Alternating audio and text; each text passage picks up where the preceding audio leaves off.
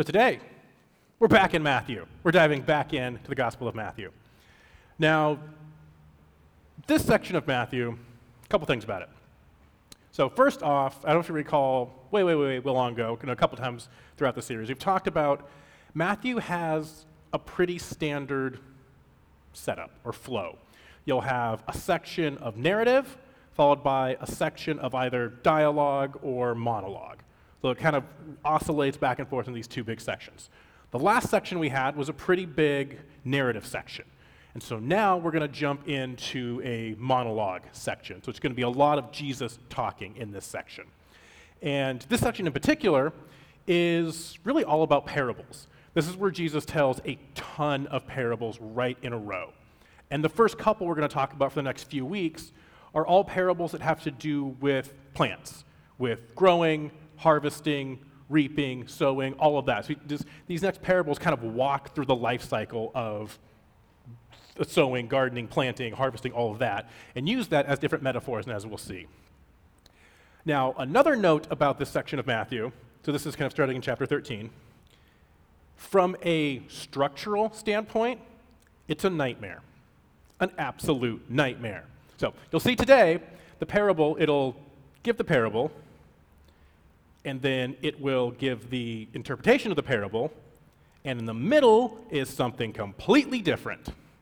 This section does, to use the fancy term, uses a lot of excurses, which are kind of rabbit trails.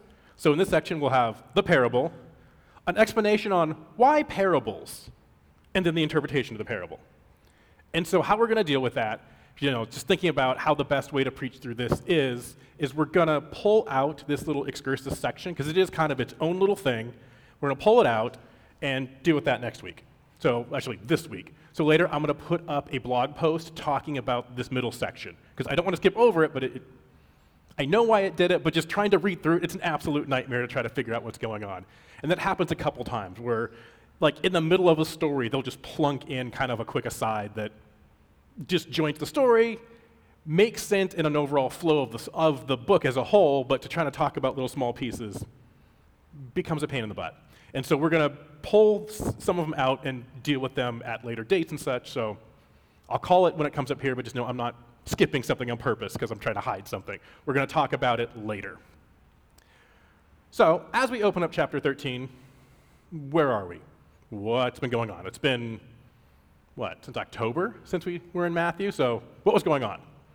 So in this kind of the narrative section that preceded this, it's uncertain because Matthew's not great with transitions, like was this all one day? Was this a flow? But we'll call it one narrative structure. Jesus and his disciples were walking through a field on the Sabbath.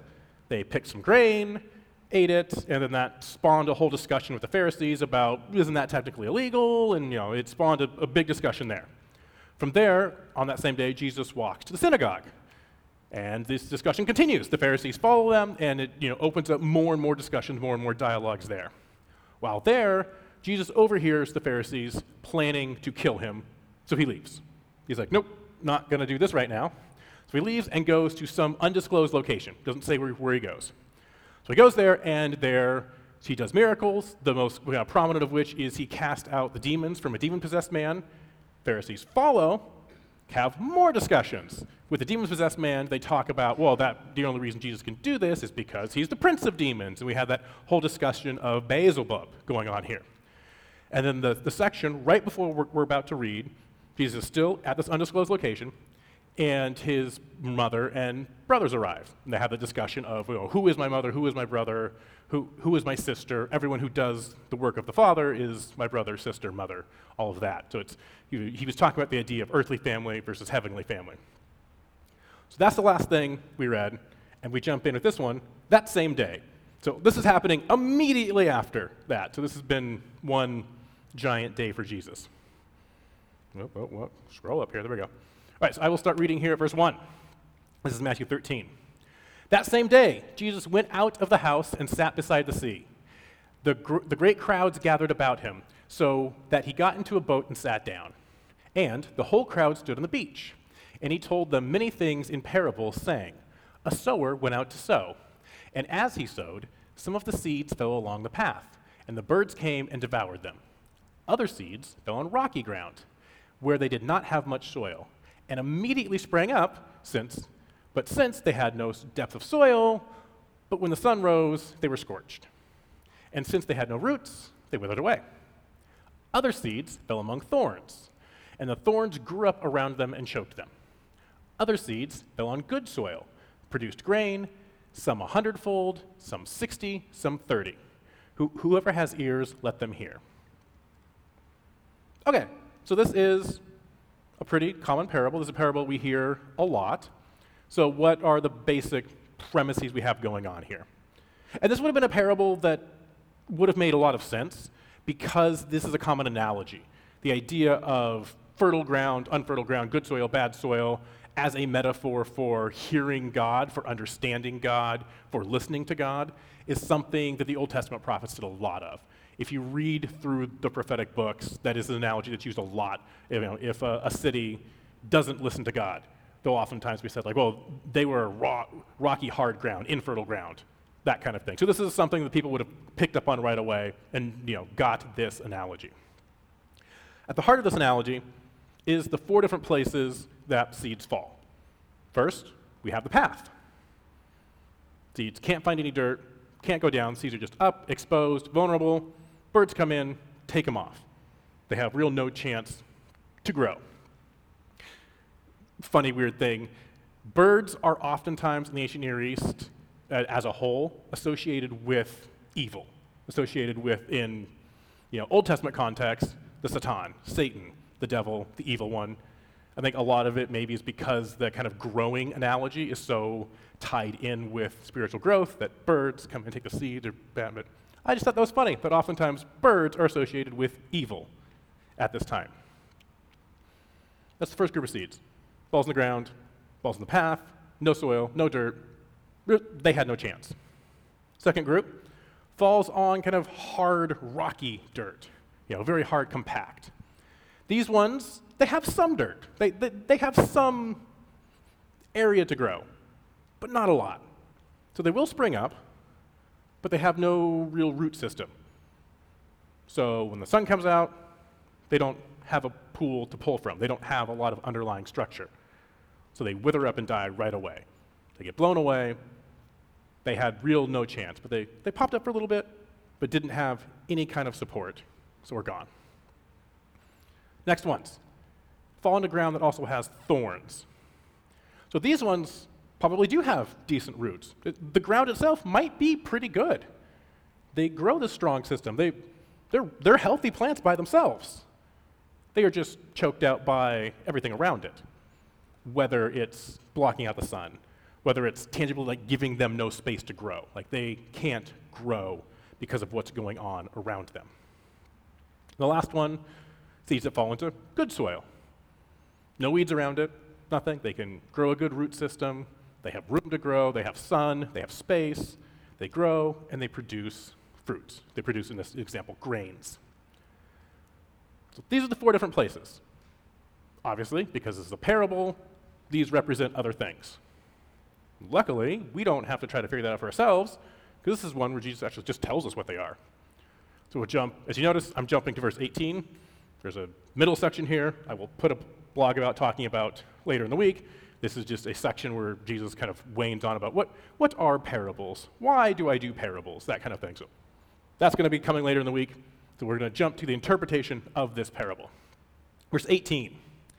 Hear then the parable of the sower.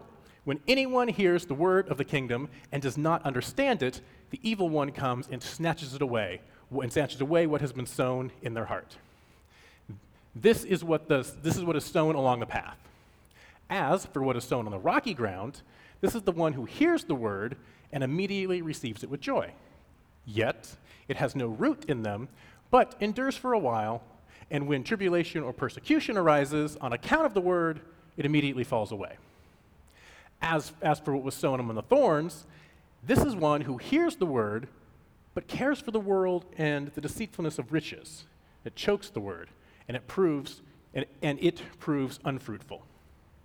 As for what was sown in good soil, this is the one who hears the word and understands it, and indeed bears fruit, and yields, in one case, 100-fold, in another 60, and in another 30. Jesus tells us exactly what's going on here. So we'll kind of walk through these one by one here. So starting up top here, the path. This is someone who hears the word, hears the good news, hears about Jesus, but for whatever reason, it doesn't have a chance. It never gets a chance to even start. It's just pulled away right away. And this could be a number of things. It could be a person who's just not in a space to hear about it right now. Their heart, their head, whatever, is just closed off in this moment.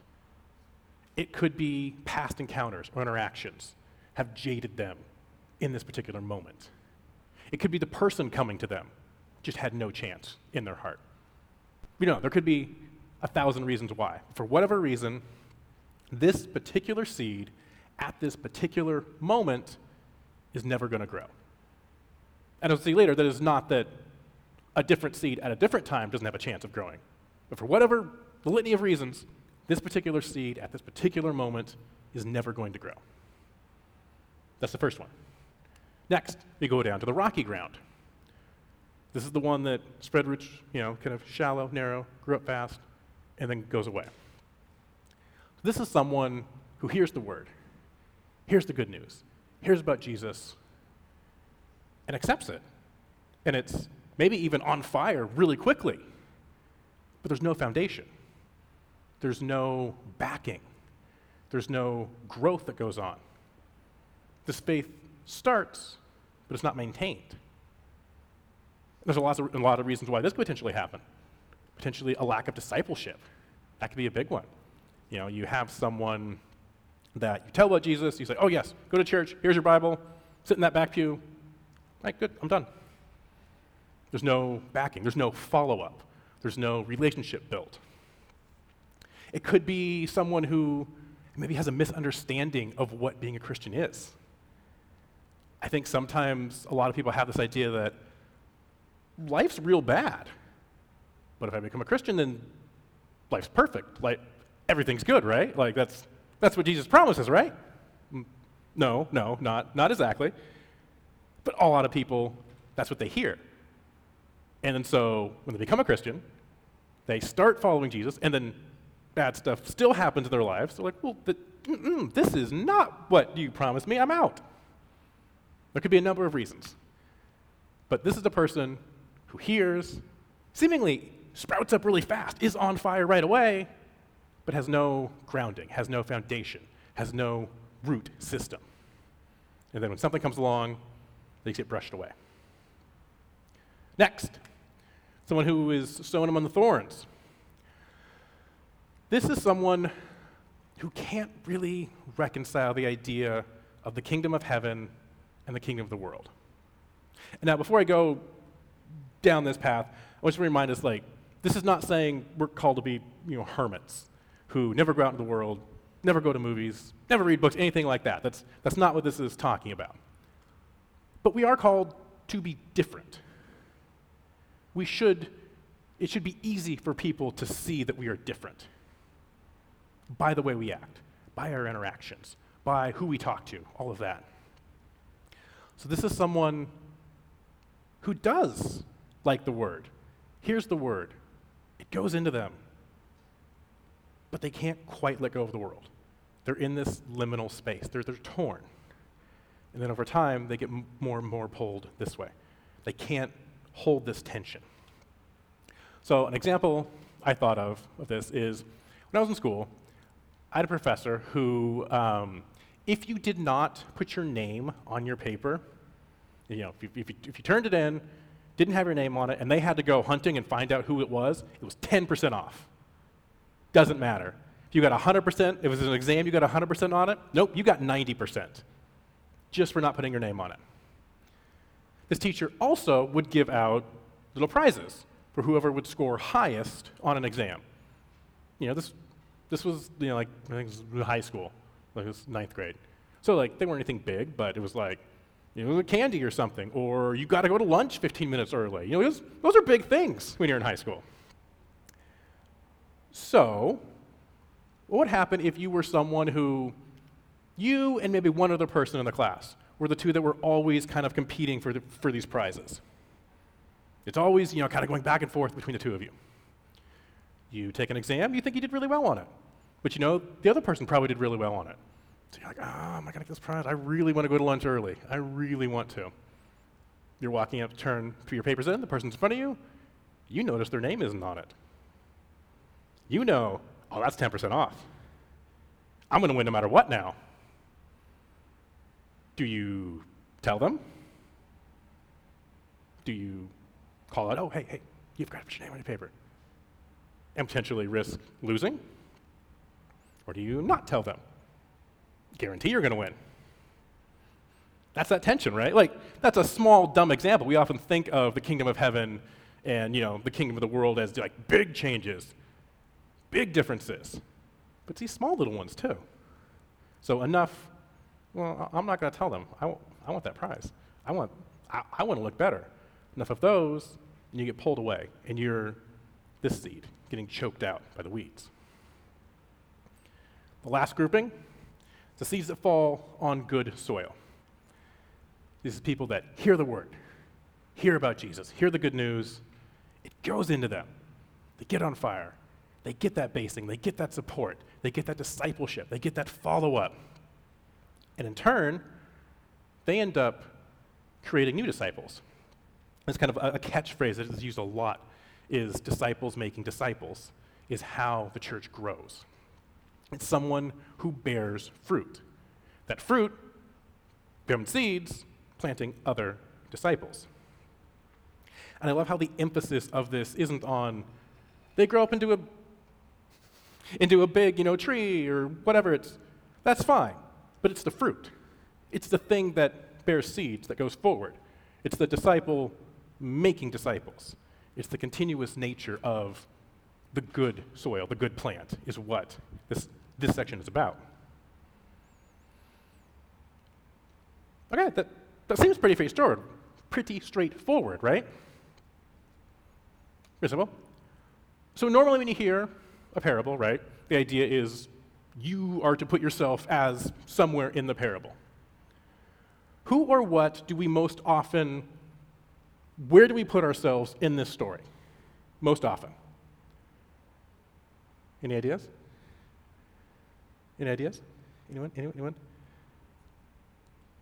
Well, we most often, no, did you say something?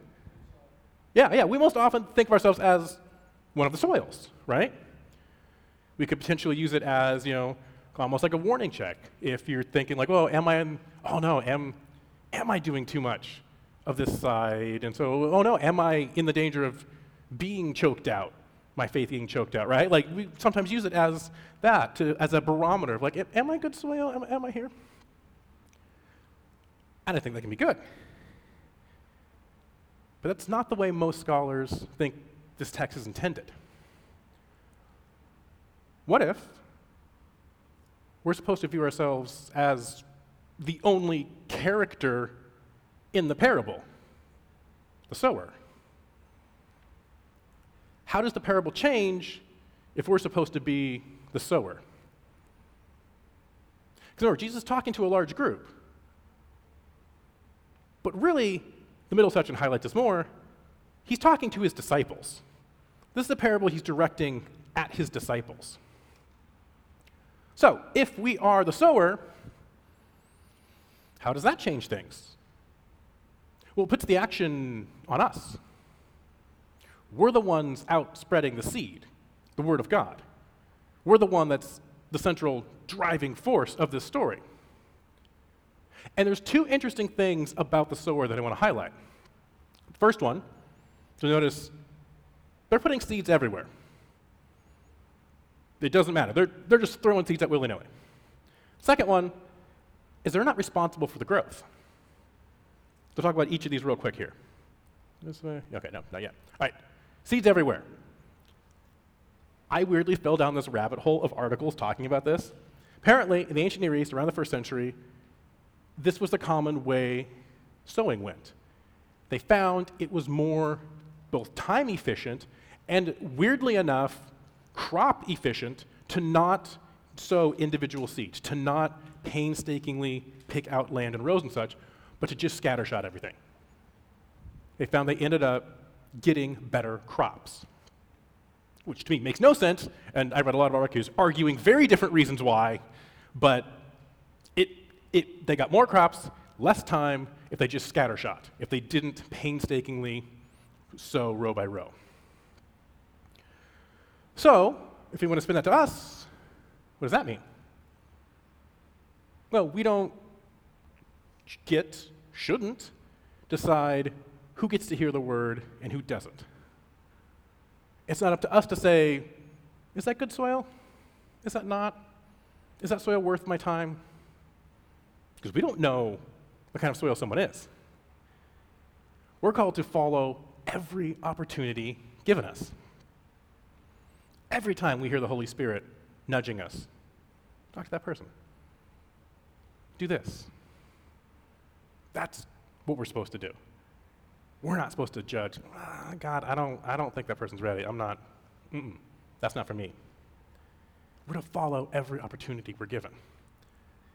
And now, there is a swing side to this. You don't have to make every other sentence talking about Jesus.